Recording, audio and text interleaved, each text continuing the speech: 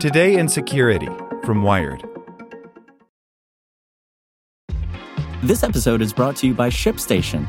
You know, some things take a lot of work, like sending little robots to far-off distant planets. And just as that's challenging, so too is running a successful e-commerce business, especially when there's so much to do. So I want to introduce you all to ShipStation.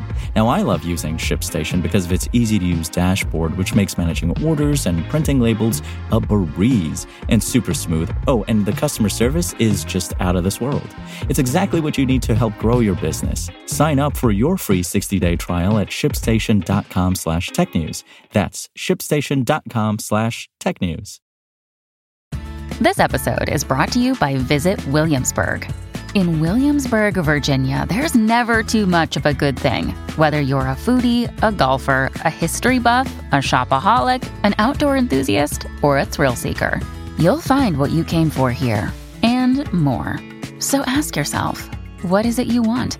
Discover Williamsburg and plan your trip at visitwilliamsburg.com. The 23andMe data breach keeps spiraling. 23andMe has provided more information about the scope and scale of its recent breach, but with these details come more unanswered questions. By Lily Hay Newman. More details are emerging about a data breach the genetic testing company 23andMe first reported in October, but as the company shares more information, the situation is becoming even murkier and creating greater uncertainty for users attempting to understand the fallout. 23andMe said at the beginning of October that attackers had infiltrated some of its users' accounts and piggybacked off of this access to scrape personal data from a larger subset of users through the company's opt-in social sharing service known as DNA Relatives. At the time, the company didn't indicate how many users had been impacted, but hackers had already begun selling data on criminal forums that seemed to be taken from at least 1 million 23andMe users, if not more. In a United States Securities and Exchange Commission, or SEC, filing on Friday, the company said that the threat actor was able to access a very small percentage, 0.1% of user accounts, or roughly 14,000 given the company's recent estimate that it has more than 14 million customers. 14,000 is a lot of people in itself, but that number didn't account for the users impacted by the attacker's data scraping from DNA Relatives. The SEC filing simply noted that the incident also involved a significant number of files containing profile information about other users' ancestry. On Monday, 23andMe confirmed to TechCrunch that the attackers collected the personal data of about 5.5 million people who had opted into DNA Relatives, as well as information from an additional 1.4 million DNA Relatives users who had their family tree profile information accessed. 23andMe subsequently shared this expanded information with Wired as well.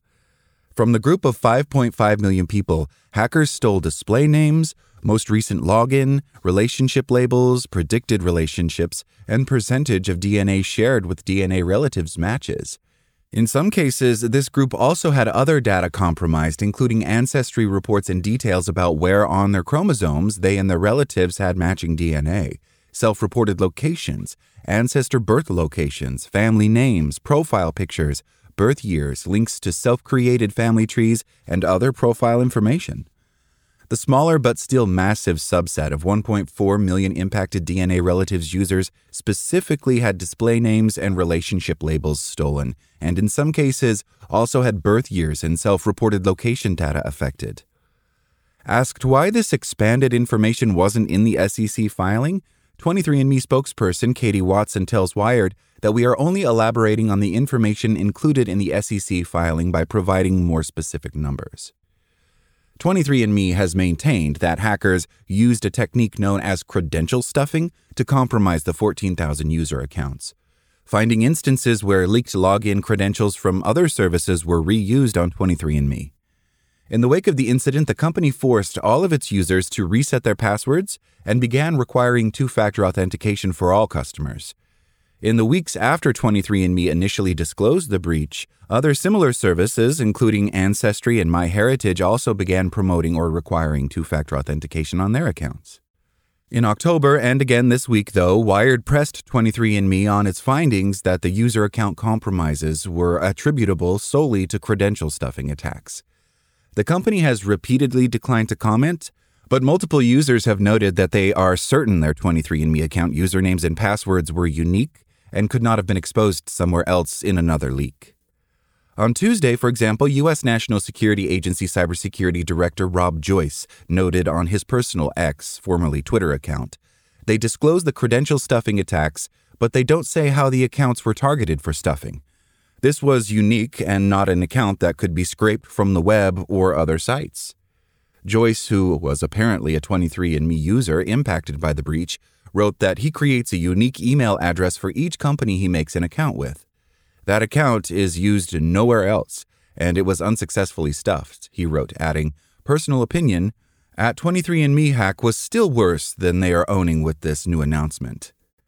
23andMe has not clarified how such accounts can be reconciled with the company's disclosures. Furthermore, it may be that the larger numbers of impacted users were not in the SEC report because 23andMe, like many companies that have suffered security breaches, does not want to include scraped data in the category of breach data. These inconsistencies, though, ultimately make it difficult for users to grasp the scale and impact of security incidents. I firmly believe that cyber insecurity is fundamentally a policy problem, says Brett Callow, a threat analyst at security firm MZSoft. We need standardized and uniform disclosure and reporting laws, prescribed language for those disclosures and reports, regulation, and licensing of negotiators. Far too much happens in the shadows or is obfuscated by weasel words. It's counterproductive and helps only the cybercriminals. Meanwhile, apparent 23andMe user Kendra Fee flagged on Tuesday that 23andMe is notifying customers about changes to its terms of service related to dispute resolutions and arbitration. The company says that the changes will encourage a prompt resolution of any disputes and streamline arbitration proceedings where multiple similar claims are filed. Users can opt out of the new terms by notifying the company that they decline within 30 days of receiving notice of the change. Thanks for listening to Wired. My name is Zeke Robison, and for more stories just like this one, visit us at wired.com. Like what you learned? Subscribe everywhere you listen to podcasts and get more security news at wired.com/security. Want to learn how you can make smarter decisions with your money? Well, I've got the podcast for you. I'm Sean Piles, and I host NerdWallet's Smart Money Podcast. Our show features our team of nerds, personal finance experts in credit cards, banking, investing, and more.